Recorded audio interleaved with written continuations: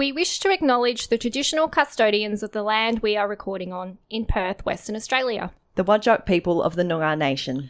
We wish to acknowledge their continuing culture. And pay our respects to the elders past, present and emerging. You're listening to Unscripted, the film show.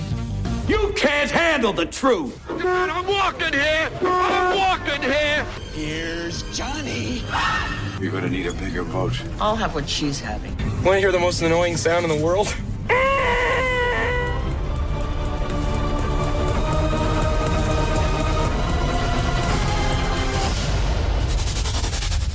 Good evening and welcome to Unscripted, the film show for another Thursday night. Unfortunately, on tonight's show, I am not joined by either Cecilia or Rachel. They have both got other things that are taking up their time tonight, but I have been joined by my beautiful wife, my co-host on Diz Down Under and also Tangent City, and also, as we mentioned on this show before, my tech support. Hey, Kat, how's it going? Yeah, I think the technical term was my wife and tech support. That's right, wife. And you've never lived that one down. Speaking of which, your microphone sounds a bit buzzy. Is that normal? Is that just my headphones? It's probably your headphones. Okay. Yeah. I'll just, because in mine it sounds perfectly fine. Okay. Yeah. That's cool. You just bought some cheap headphones. They've just about seen better days. They've seen many, many flights. But thank you very much for joining me on this. This is a live show because generally speaking, you and I, we do a podcast, which means it's, pre-recorded, and then like if anything happens, if anything slips up, then like if you muck up the intro, for instance. Yeah, if I muck up the intro, or if somebody, if you just say something wrong, then you can cut it out. Whereas this is live. This is going out there into the world, as we speak. So we can't, make those any mistakes. Errors. No mistakes. Oh my goodness, no pressure. First. Wait. I've got to fill the shoes of not only the wonderful Rachel, but the excellent Cecilia, and I've also got to make no mistakes. Wow. Exactly. And no swearsies. In the first take. And so, we're on the show tonight, we've got a couple of films to talk about. We're going to be talking about the new Alexander Skarsgård film called The Northman. And I'm also going to be talking about a film. It's not new exactly, but it was new to me, and it is on Stan, called Willy's Wonderland, which is a film with Nicolas Cage, who's having a massive renaissance at the moment. Yeah, it's kind of between him and Ethan Hawke. Yes, Ethan Hawke is just turning up in everything as well. Like, because we've seen him in Moon Knight recently, and then also he was in The Northman, which we saw last night, and he was in the trailer for The Black Phone. That was before The Northman that we saw last night. Sadly, I will not be seeing that movie. It's way too scary for me. Yeah, well, it's interesting though, because all the characters, like in Moon Knight, he's playing the bad guy. Although, admittedly, he's the kind of bad guy who doesn't think he's a bad guy. He's the bad guy who thinks he's doing the right thing, which are always the worst kind of bad guys. Yeah, they think they've got some sort of moral justification. Exactly. Yeah. But yeah, and then in the Black Phone, he's like totally bad. This is like serial killer kind of bad. Yeah, like knows he's bad. Yeah, he knows he's bad and he enjoys being bad.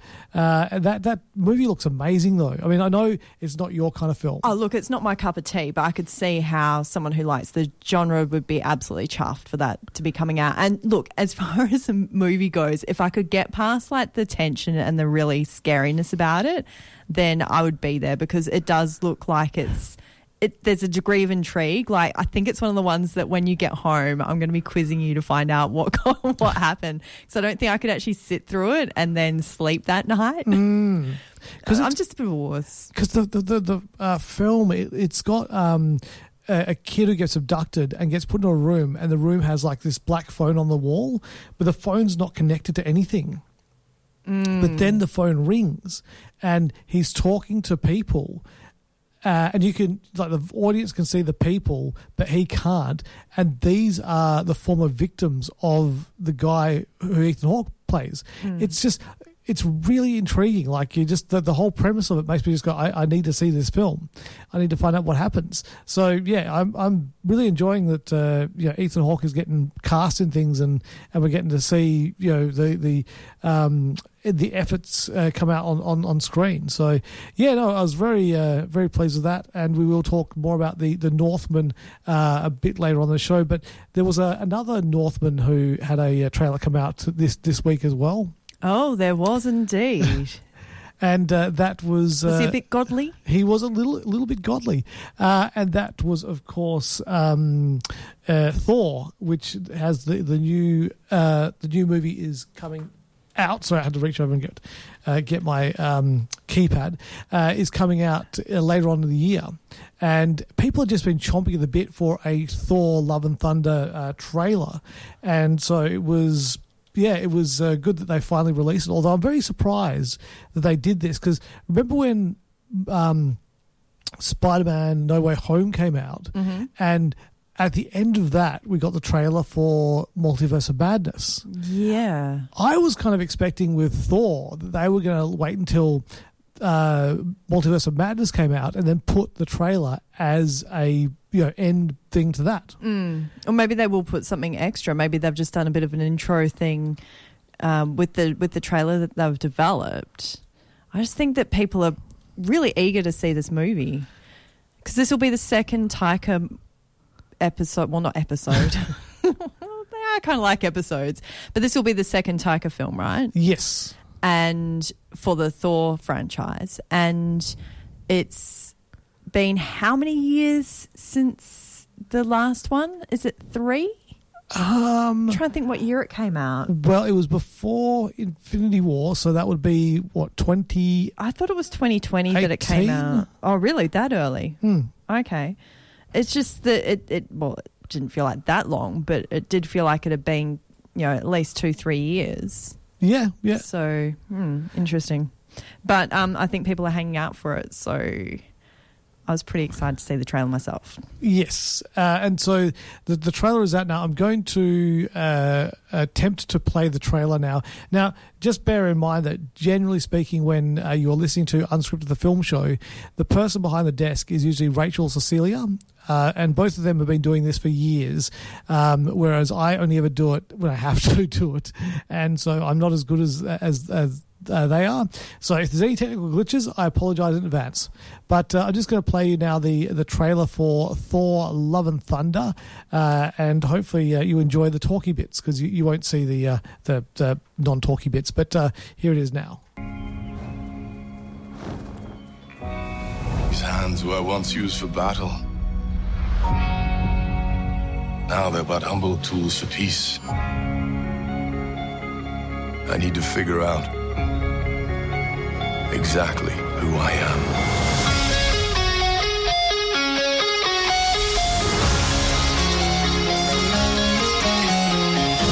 I want to choose my own path, live in the moment.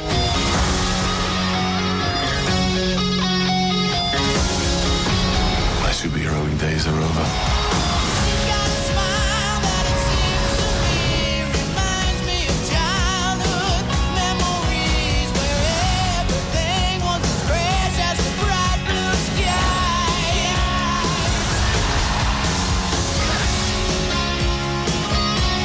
What I told you.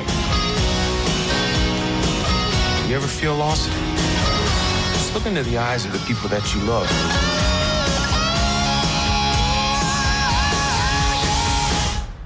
Not me. What? Just listening.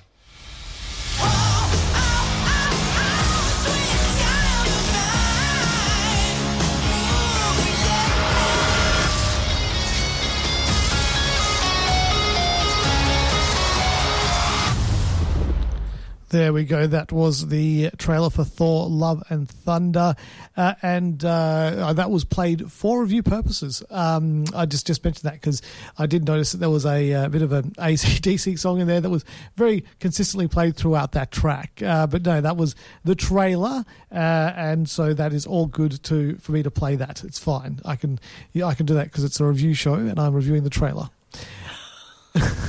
Wow, you seem really defensive about that. Well, it's one of those things like, when you're a film review show, you like to be able to put the stuff out there and go, look at this thing. Isn't this thing awesome? But then, some people are like, oh, copyright. But it's like, but we're talking about this so people get excited and then want to go and see it. So and it's like a snippet thing. It's like you listen to a lot of shows that play songs as part of the show, and they play just a segment of the show of the song, so people get a feel for the song that was being talked about. But I think they say for copyright reasons, yes, the songs may be shorter in this broadcast. Exactly. But the trailer for Thor: Love and Thunder, though, it was really good. Like, it's a really invigorating. It's a teaser, and it really just like made you want to see more now. Yeah. Now. And I love the way that the actual trailer opens, because it starts with Thor as a child running, and then you see his progression to the Thor we know today. And the first Thor outfit he wears is like a comic book accurate version of the Thor outfit.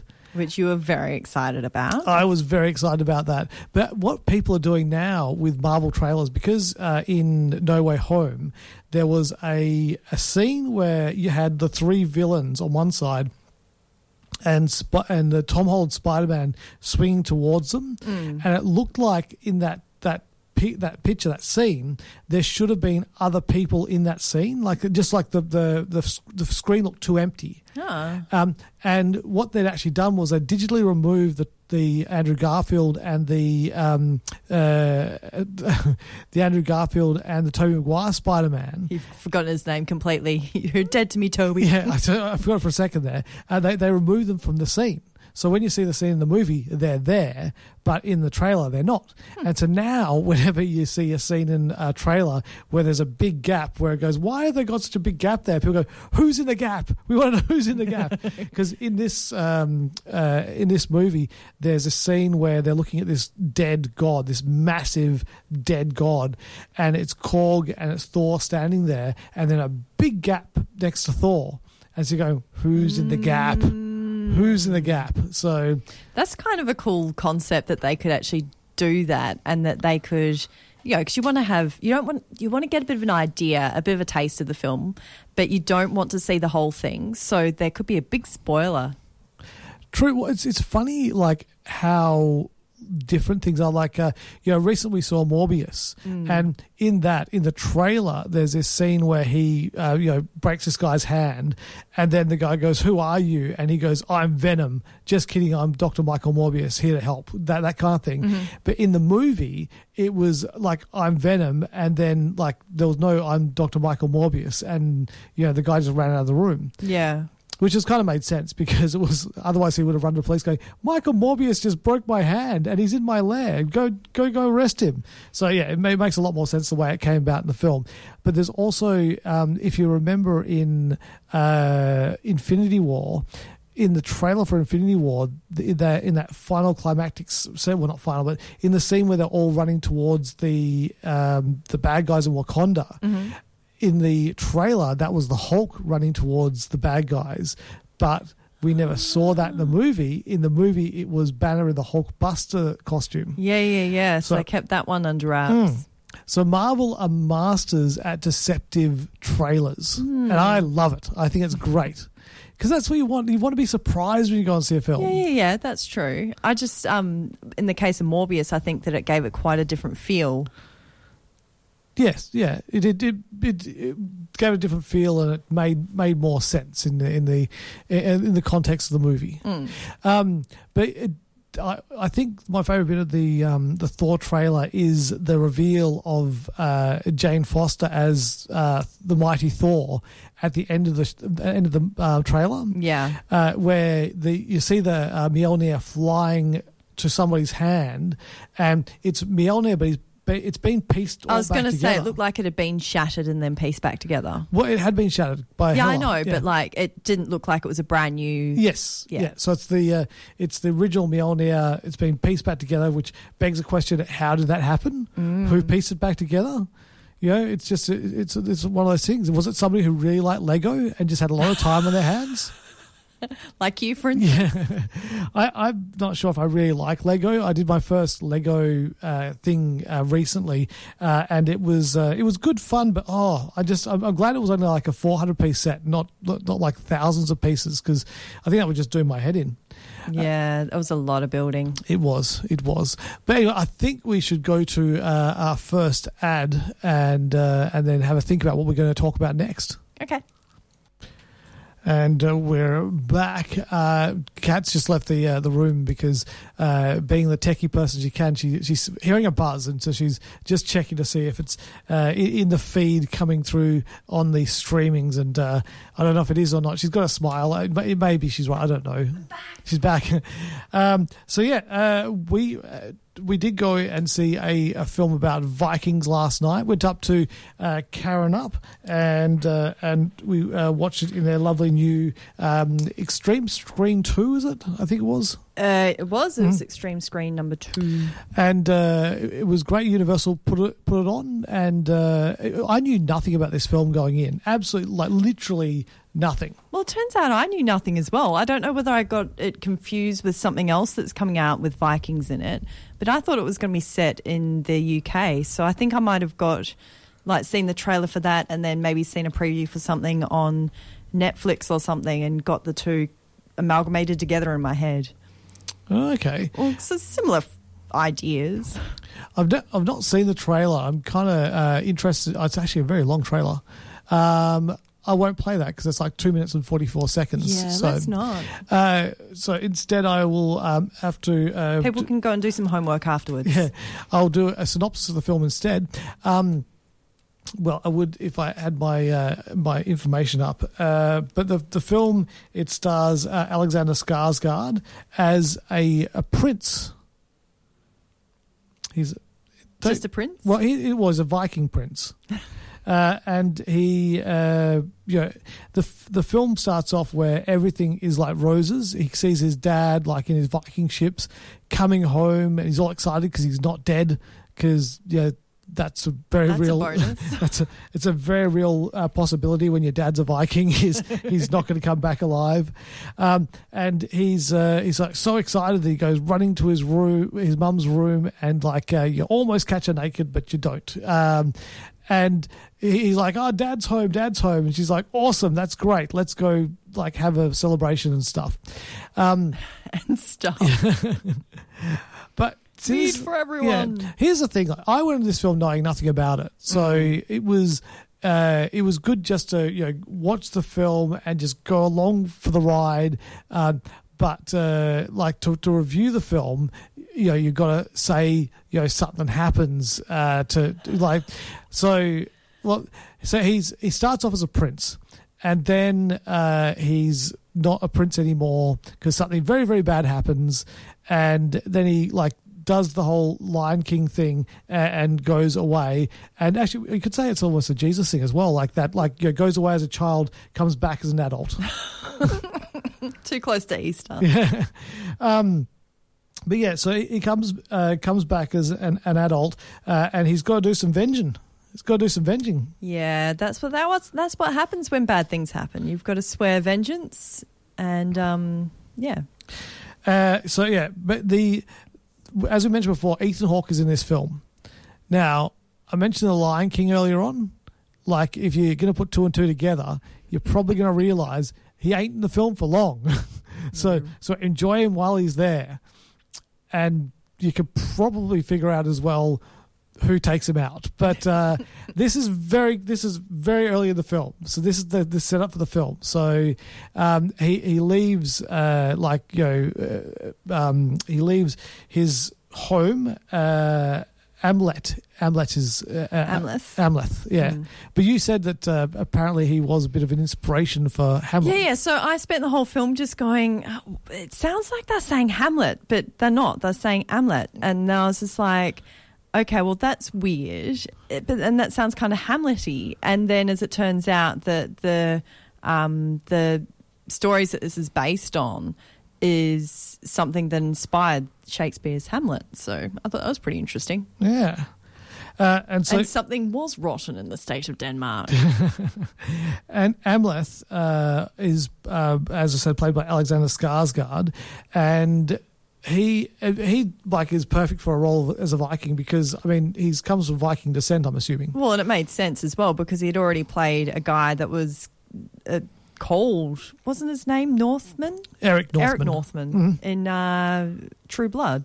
Yep, and he was a Viking in True Blood as well. He was. And I think he had a similar story. Like he had something bad happened and he had to do the whole vengeance thing. Well, if you've seen the trailer, you know what bad thing happens. I know. I think that's one of the things is that because we see it and we're just like going, oh, you don't want to give that away. But if it's in the trailer. Yeah. But I honestly thought this was going to be a massive, epic kind of a story. In terms of like the space that it took up or... No, I thought it was going to be like because it's, as I said, it's like, father gets killed, son wants to avenge father, but then there's a point where they say something happens to the person who killed his dad, and I was like, oh, that's interesting, and so I thought he was going to go and deal with that and then go back and reclaim his kingdom kind of thing, and it just didn't happen like that. It was a very more of a personal kind of story, and it wasn't like there was a cast of thousands or anything like that. There was a very small cast that you're dealing with. Some of the cast were like the family of the new king, and then everyone else was either like a guard or a slave, and I don't think that Vikings came off as very nice people in this film.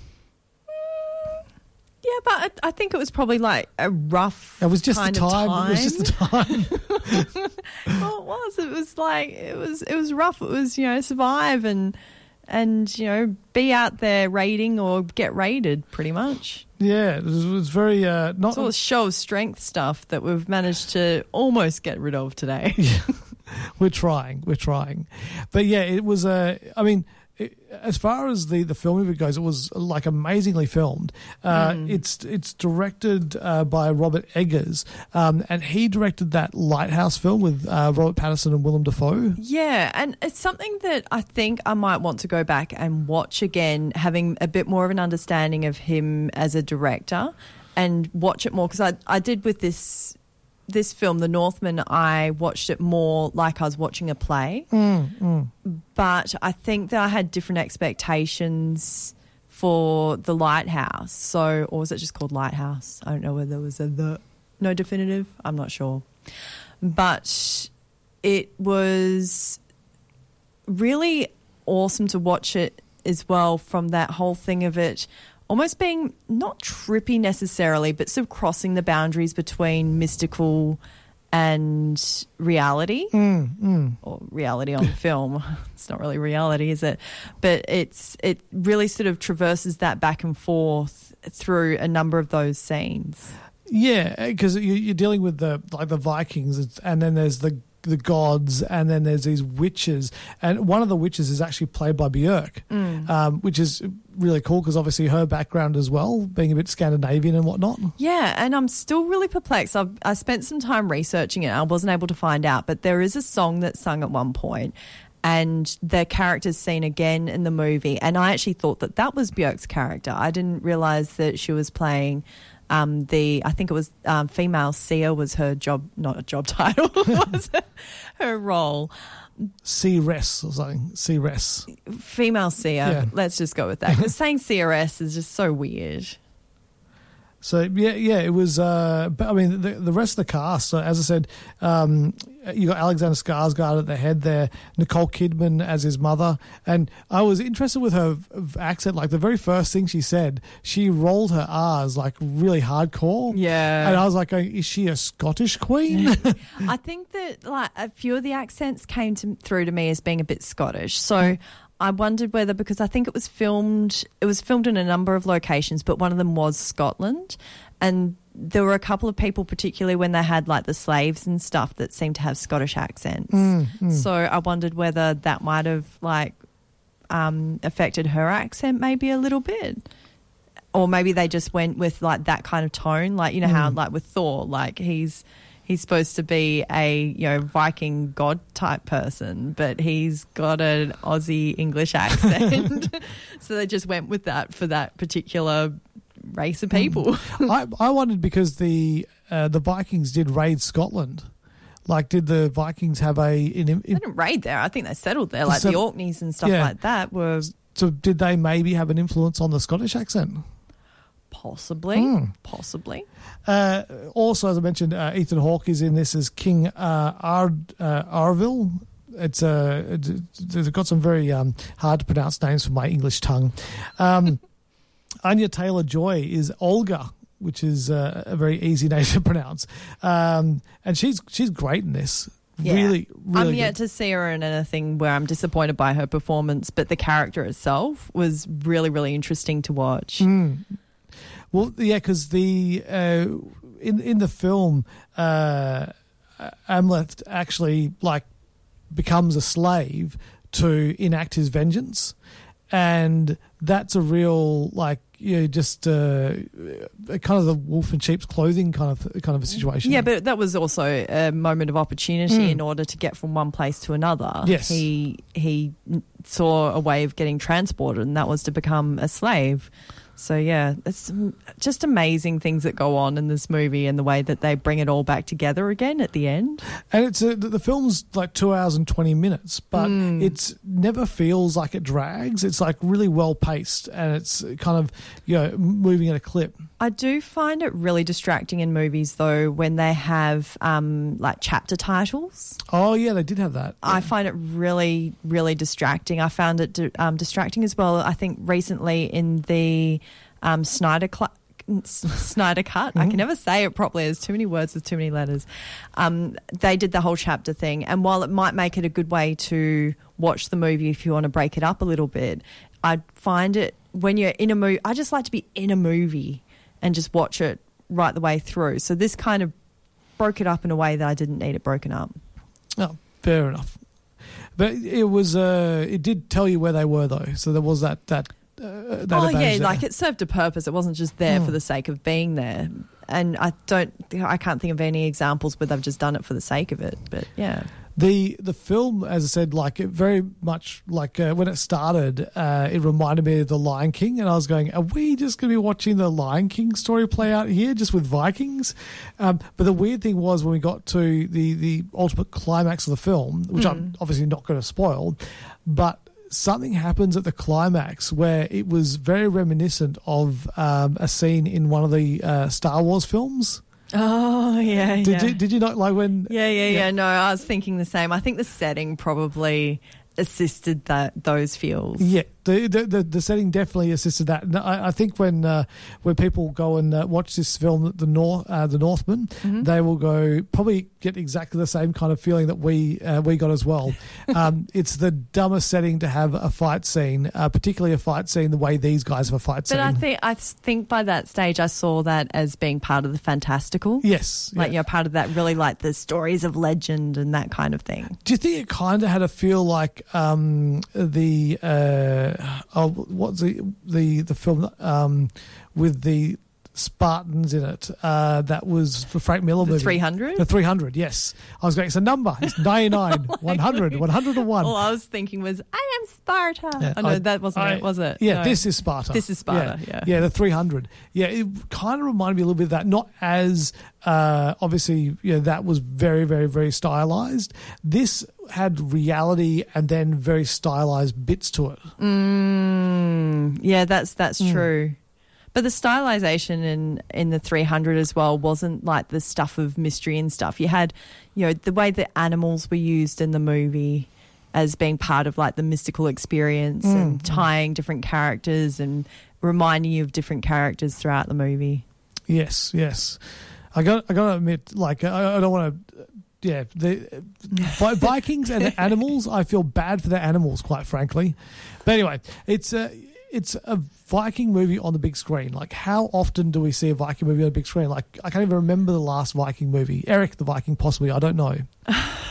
Eric the Viking?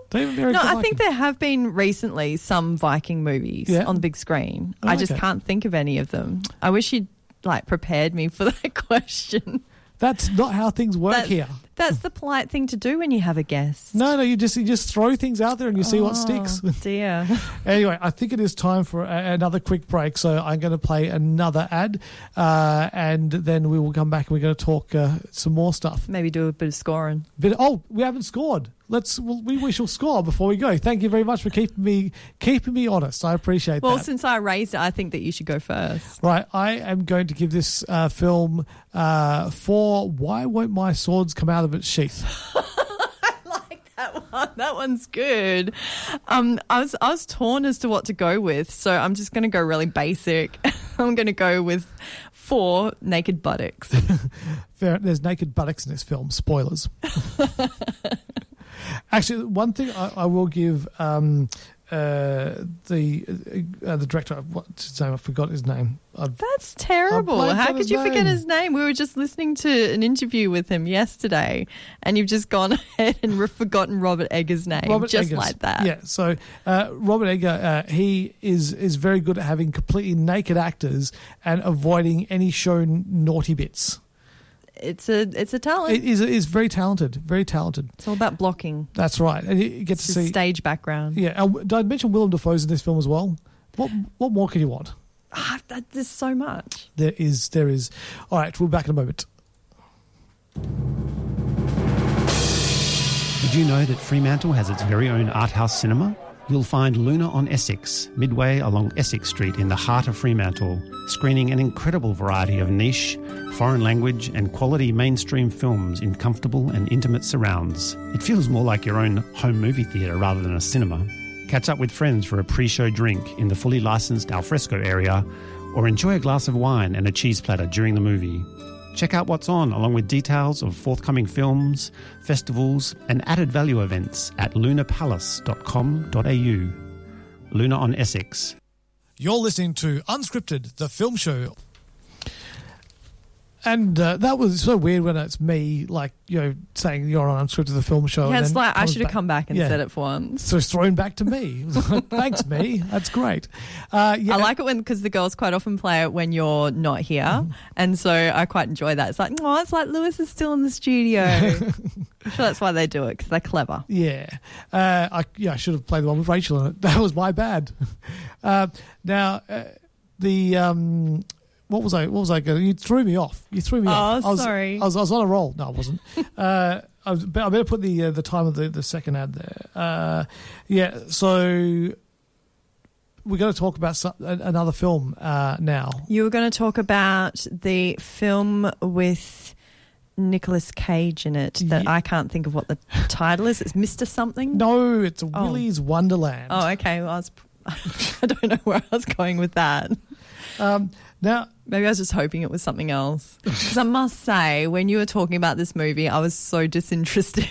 So now I have to feign interest. Oh, thank you for revealing the behind the scenes thing, because it's like sorry.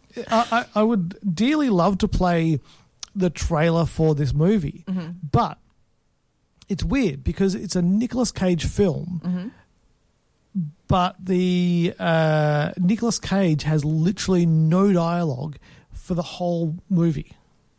So it is he just doesn't say a single word in the whole film. Now, does he exclaim? Is there any gasps? No, there's just no audio whatsoever. You will not hear a sound from Nicolas Cage in this film whatsoever. So if you don't like the sound of Nicolas Cage's voice, but you like the look of his face, then you can stop watching his movies with the sound down.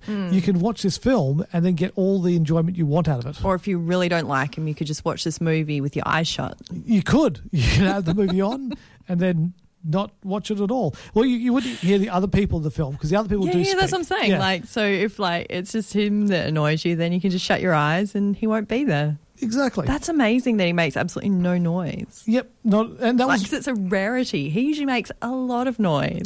And this is what actually brought him to the movie. This is what he was like, I want to do this film, because there's absolutely no dialogue.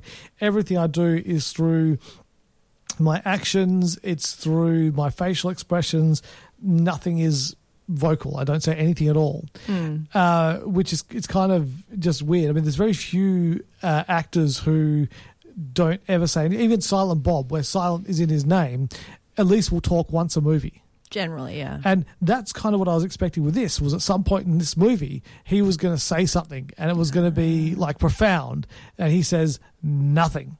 And the character, but even though he doesn't say anything, the character is still a Nick Cage character. It is still like in one scene, he like turns it up to 11 without saying a word. So it's really impressive. Now, does it involve a lot of like, I can't really the whole wave your arms around like a Muppet? It involves a dance scene. I have to move my head to say that. It involves a dance scene, and you weren't actually far off. There's a lot of these kind of like, in front of your face hand gesture things going on. I'm going to put the trailer for Willy's Wonderland on our Facebook page because people have got to see this. And if you want to see the film and you've got Stan, you can see the film. It's Is that how you watched it? It's streaming on Stan. Yeah, so you can just go and watch it on Stan. The way I found out about this movie was I collect comics. I don't know if people know that about me. If you just started listening today... and there's a thing that comes out once a month called Previews, where there's like soliciting comics that are coming up in the next couple of months, and you can order them if you think that that's interesting. And I saw this Willy's Wonderland, and I was like going, what is Willy's Wonderland? I must know. And so I looked at it, and it was like, Nicolas Cage. This is the prequel story to the movie Willy's Wonderland. And I was like, oh my God, I've got to check this out because it's... in America, they've got Chuck E. Cheese. Yes. So for people who don't know, Chuck E. Cheese is the like a pizza restaurant that people take their kids to, and big for birthdays and everything like that. And then they've got animatronic figures that like do a little show. Like what was it, Pizza Showtime that you go on about all the time? Yes. That's where we're going with this? Yeah, they used to have in Perth on... Hay Street? Murray Street. Okay. Yeah. On Murray Street, they used to have this place called Pizza Showtime, and it was exactly that. It was a stage, there was animatronic figures, they had these busts on the walls, and they would talk, and they would sing, and they would dance, and as a kid, it was amazing. As an adult, it would probably be amazing as well. They had this section up the top where there were like tabletop games, as in like, computer games. So it was really, really good, just really cool. But in Willy's Wonderland, the animatronics have been possessed by serial killers. Dun, dun, dun. And in the past... Could they be possessed by, nice sugar plum fairies just once? Well, one of them is a fairy. Oh, so there you go. They've been possessed by serial killers, and back in the day, so I think it was opened in 1984, so it probably was around the time where Pizza Showtime was operating. Right. So it was open, and they would have things happen, like people would just get killed. And so they thought, this is not a good thing, so we better, shut this down. And so the place is closed. And so in the modern era, the place is closed. A drifter, drives into town in his awesome hotted up car and hits the Stinger. What colour is the car? I think it's blue. Okay. Midnight blue? I think so, yes. You know those Stinger things, the things where if the cops are trying to stop people who are speeding around in their car, they throw these stingers on the road and they go over them and it pops their tyres. Yeah, they kind of jigsaw, not jigsaw, like concertina across the road, right? That's right, yeah. And so he just drives over one of these things. And what was it doing out? Well, I mean, if you watch the movie, you'll find out. And so he can't, but he drives over it and, kind of nonplussed. He's gets out of his car, goes to the boot of his car, gets one of these energy drinks, which has got more caffeine than can kill a mule. Drinks this energy drink. Not that you'd be familiar with that. No, I wouldn't know. Drinks the energy drink and waits for the tow truck to arrive. And then tow truck rocks up, and the guy in the tow truck is just gabbing. Nicolas Cage's character at this point, who is not the janitor, is just sitting there, just whatever, so not saying anything. Gets back to the mechanic's place, and he's like, "Look, it's going to cost you about $1,000 because obviously the tow, going to change your tires, need to do this to it. It's going to be $1,000. So how are you going to pay for it? And he's like, well, I've got my credit card. And the guy's like, oh, well, I don't do credit. And he goes, looks at the cash machine, the ATM's busted. And the guy's like, oh, well, if you want to work it off, I know a guy. You don't mind doing a bit of cleaning, do you? And he's like, meh. And so he is... No, because he wouldn't have gone, meh, because he wasn't making any noise. No, he did that without the... Yeah, because this is radio. Yeah. So I couldn't just shrug without making noise. You should just done silence. Yeah, this janitor character on radio would not be good. So anyway, he said, like, do you mind doing a bit of cleaning? And he's like, yep, no worries, whatever. Well, he indicated that without saying it. And then this guy, this text guy rocks up and takes him to Willy's Wonderland. And he goes into Willy's Wonderland. He's a real literal character. Like, if people tell him to do something, he will do exactly that. So he goes into Willy's Wonderland and he starts cleaning. And then one of the animatronics comes to life and tries to kill him. And so he takes out the animatronic and then he cleans it up and then continues to clean. And Tex also told him to take breaks. So he sets his watch, and then every hour or so he takes a break and he goes and drinks another can of his drink and plays a bit of pinball. And no matter what's happening, as soon as that thing beeps, he takes a break.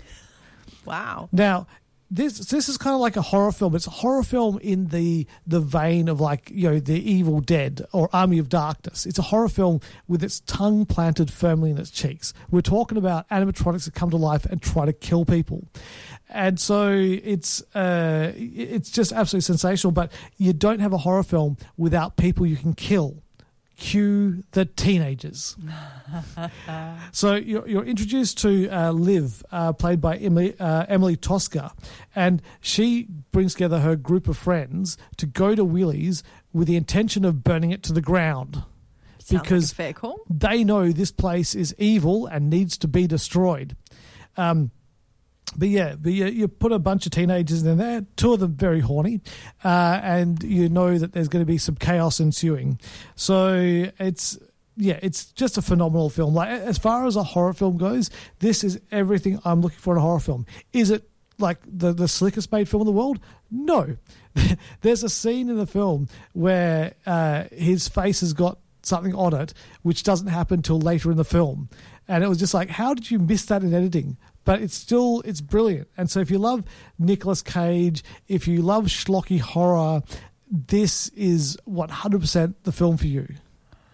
What are you looking all perplexed I just went down. No. It is. It sounds like it would be right up your alley, especially being such a big fan of those Evil Dead kind of movies. Yes. And maybe it's something that I would enjoy, because I did really enjoy... was it Todd and the Book of Pure Evil? Yes. And I did enjoy Ash versus Ash versus the Book of Evil? No. Ash versus the Army of Darkness. Army of Darkness. Yeah. No, was that what it was called? Oh, no, that was the a comic TV show. Oh, the TV. Yeah, that was. I think it was Ash versus the Army of Darkness. Okay, I thought it was versus a book as well for some reason. Maybe I just had books on the brain. Okay, so that is something that I watch, so maybe I should give this a shot. I mean, worst case scenario, I just press stop. Yeah, no, I'd be bang up for watching it again. So, it was good. And there's this Happy Birthday song they sing in it. It's just like, oh, that's so creepy. It's creepy even before that they're serial killers. I'm a little bit traumatized by Happy Birthday at the moment. You made it a bit interesting there. Your dad made it a bit interesting singing Happy Birthday to you on Sunday. It was just like, skip a whole line there. Yes, he did. So that's all right. He's always 80. We'll let him go for that. Yeah, true. But Willy's Wonderland is sensational. I am going to give this 4 scary fairies. Okay. Speaking of scary, the reason I actually had that look on my face before is that Emily Tosca is in the movie that you just said, Willy's Wonderland, but I was looking at her film credits and she was in Party of Five in 2020. I didn't even know that they remade Party of Five. They remade Party of Five. They remade Party of Five, and it was the five Costa children, Emilio, Lucia, Beto, I guess, Valentina, and baby Raphael, as they navigate daily life struggles to survive as a family unit after their parents are suddenly deported to Mexico. So it's a different version of Party of Five. Yeah. Right. And it lasted 1 season, but 10 episodes of that out there. I'm kind of curious. Well, there you go. Something else to catch up I on. like a little rabbit hole, me. All right, time for another break, and we shall be back after this. You're listening to Unscripted, the film show. There, she's back. Brought her back. Yay. So we're almost at the end of the show, but I thought it would be a good opportunity for us to now talk about other, because obviously Willy's Wonderland's on Stan. Yeah. So other things are on things that stream. They are. Well, there's something else that's on Stan. I might as well just turn my rabbit hole into a massive tangent. So I discovered that they made a Punky Brewster reboot, I guess it is. Is it a reboot? No, it's a sequel. Well, it's a sequel. It's the same sequel, Punky. Yeah, I guess. Yeah. But it's kind of like a reboot because it's in a different situation, because you can't always have it where the same characters are around, because unfortunately sometimes actors pass away and that kind of thing. So the original idea for Punky Brewster, or you had Punky Brewster who got adopted or was fostered by Henry, but unfortunately the actor who plays Henry is no longer with us. But we actually land with Punky Brewster and her new family. I never knew that Punky's real name was Penelope until I watched this. Or maybe I did. I mean, it was, 1980-something that it came out? I remember being quite young when it came out.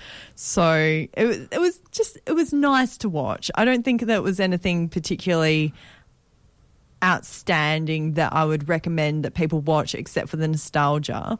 But it was kind of fun as well. Because you had Freddie Prinze Jr. was in it as well. Well, I'd be bang up for them bringing in more shows from that era back as well, like a reboot of Alf. I'd be up for that. Oh my goodness, how amazing would that be? Mind you, another show that we will be watching on streaming. In fact, we've been watching on Stan. Other streaming services are available. Is Resident Alien. That's a delight. Yes, yeah. I think because it's Alan Tudyk in the role as the resident alien, that it works so well, because he does awkward super well, and he's just such a physical actor. Like that whole thing of you saying, Nicolas Cage wanted to do a movie where he didn't talk and it was all just his gestures and things like that would get across the ideas that he was wanting to represent. Alan Tudyk does that in everything that he does. He does it so well. He's amazing. And if anyone's going to play an alien and believably play an alien, it's him. He's just like the right facial features, everything like that. And even though his alien in the very first episode kills someone to take over their role, you're still kind of you're with him, you empathise with him, and even though his whole reason for being is to come to Earth and kill us all, you still kind of go, but he's kind of a nice guy. This is the problem with serial killers and characters like this.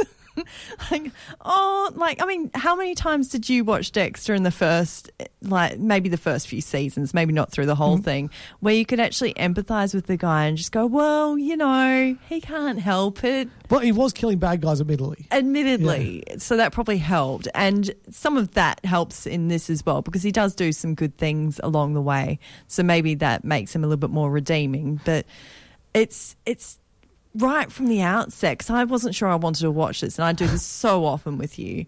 I think everyone's who's listened to Tangent City will be well familiar with my Game of Thrones protests, and then after watching the first episode, which we watched quite early, should we say? I was just like, is there another one? Is there another one? And there wasn't, because it was dropping week to week.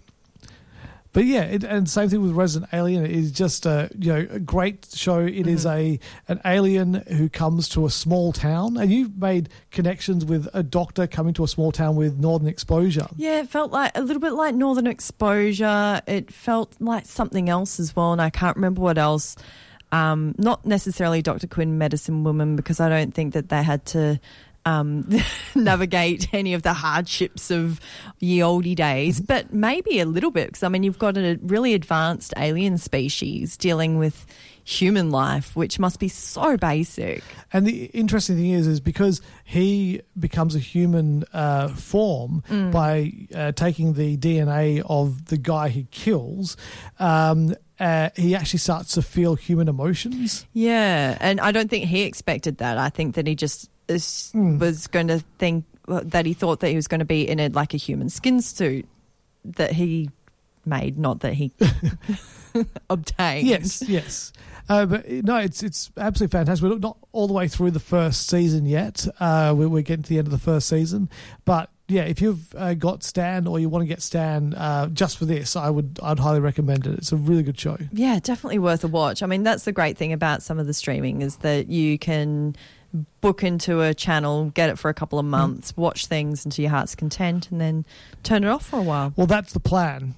I know it doesn't always work out that way. No. They always get us. They always bring out something new just when you want to cancel it. We were strong with binge, though. Yes, that's right. Although there is something new coming up on binge, it's like, no! It's that new, the air hostess show with... Yeah, I know. Yeah. I saw the signs for it, and I was just like, please be a while down the track. Just give us a couple of months, then we'll watch it. Give us a break.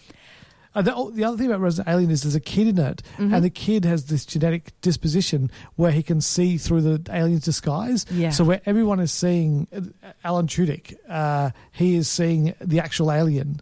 And so that's kind of a cool little twist on it. Yeah, it is. It's just that... It's the subtleties that go into it. So, the kid obviously thinks he's going mad because no one else can see the alien. They're just seeing the doctor. Yes, yeah. Yeah, it's interesting. It's good fun. Yes, definitely. So is there any other streaming stuff that we've watched recently that you're... I should probably be honest. I did decide to drop down the whole Bridgerton road just to see what that was about. And I must say... I'd rather watch Downton Abbey any day of the week. It's got some good characters and it's got some fun elements to it. And I like the way that they do things like, they put a couple of modern songs in the little, string quartets might be playing. But to be honest, overall, it's not particularly, it's not as outstanding as I thought it was going to be. Well, because a lot of people have been selling this show on the raunch, the salaciousness, the Rudy Nudie bits. Yes. Is that a selling point, you think? No, I don't understand why people found it so, I don't know, titillating, I guess is probably the word. Everyone just seemed to be like, ooh. I didn't really find it to be that much. So, but there was still some interesting aspects. Fair enough. And some lovely costumes and things to look at. It's not one of those ones where it's set in the oldie era and everyone is a white person, though. It's Yeah, so it's got just basically a cast that's, I guess they've just cast people based on what do they call it, blind casting? They've not really cared. So, Queen Charlotte is played by someone who's got dark skin, and... right through the cast, there's a whole lot of different people there that really, it's kind of got that whole weird thing that you have to remind yourself that it wasn't those times. So I've seen other period pieces where they've had blind casting and you sort of oh, that's a bit... It's nice to see, but it's a little bit misleading. Yes. Yeah, well... Yeah. And there are some pretty bodies too. Well, that's very nice. I'm glad that they put those in there. Yeah, so you can kind of see why, some housewives probably found it entertaining. Yes, yeah. Actually, speaking of housewives as well, we also watched. So this is a very Stan-heavy kind of review of streaming stuff. That's all we've been watching. Yeah, it's that we bought it and we want to watch as much as we can before we get rid of it.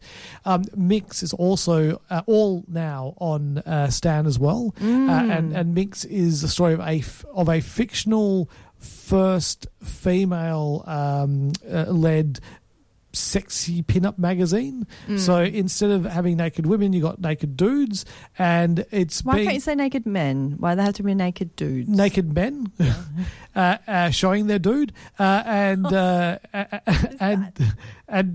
it's being run by a feminist, like trying to get the a bit of feminist ideals out there through the use of Rudy Nudie literature.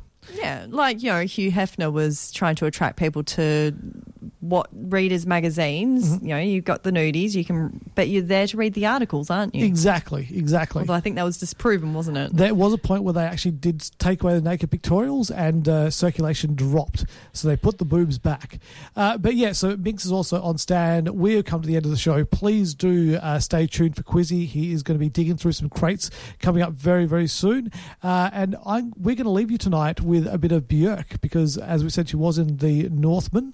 So this is a way of gearing you up to be able to go and see The Northman this weekend. And I would recommend you go and do that if you like, massive amounts of violence. Bye. Bye. This podcast has been brought to you by the Gentlemen of Pop Culture.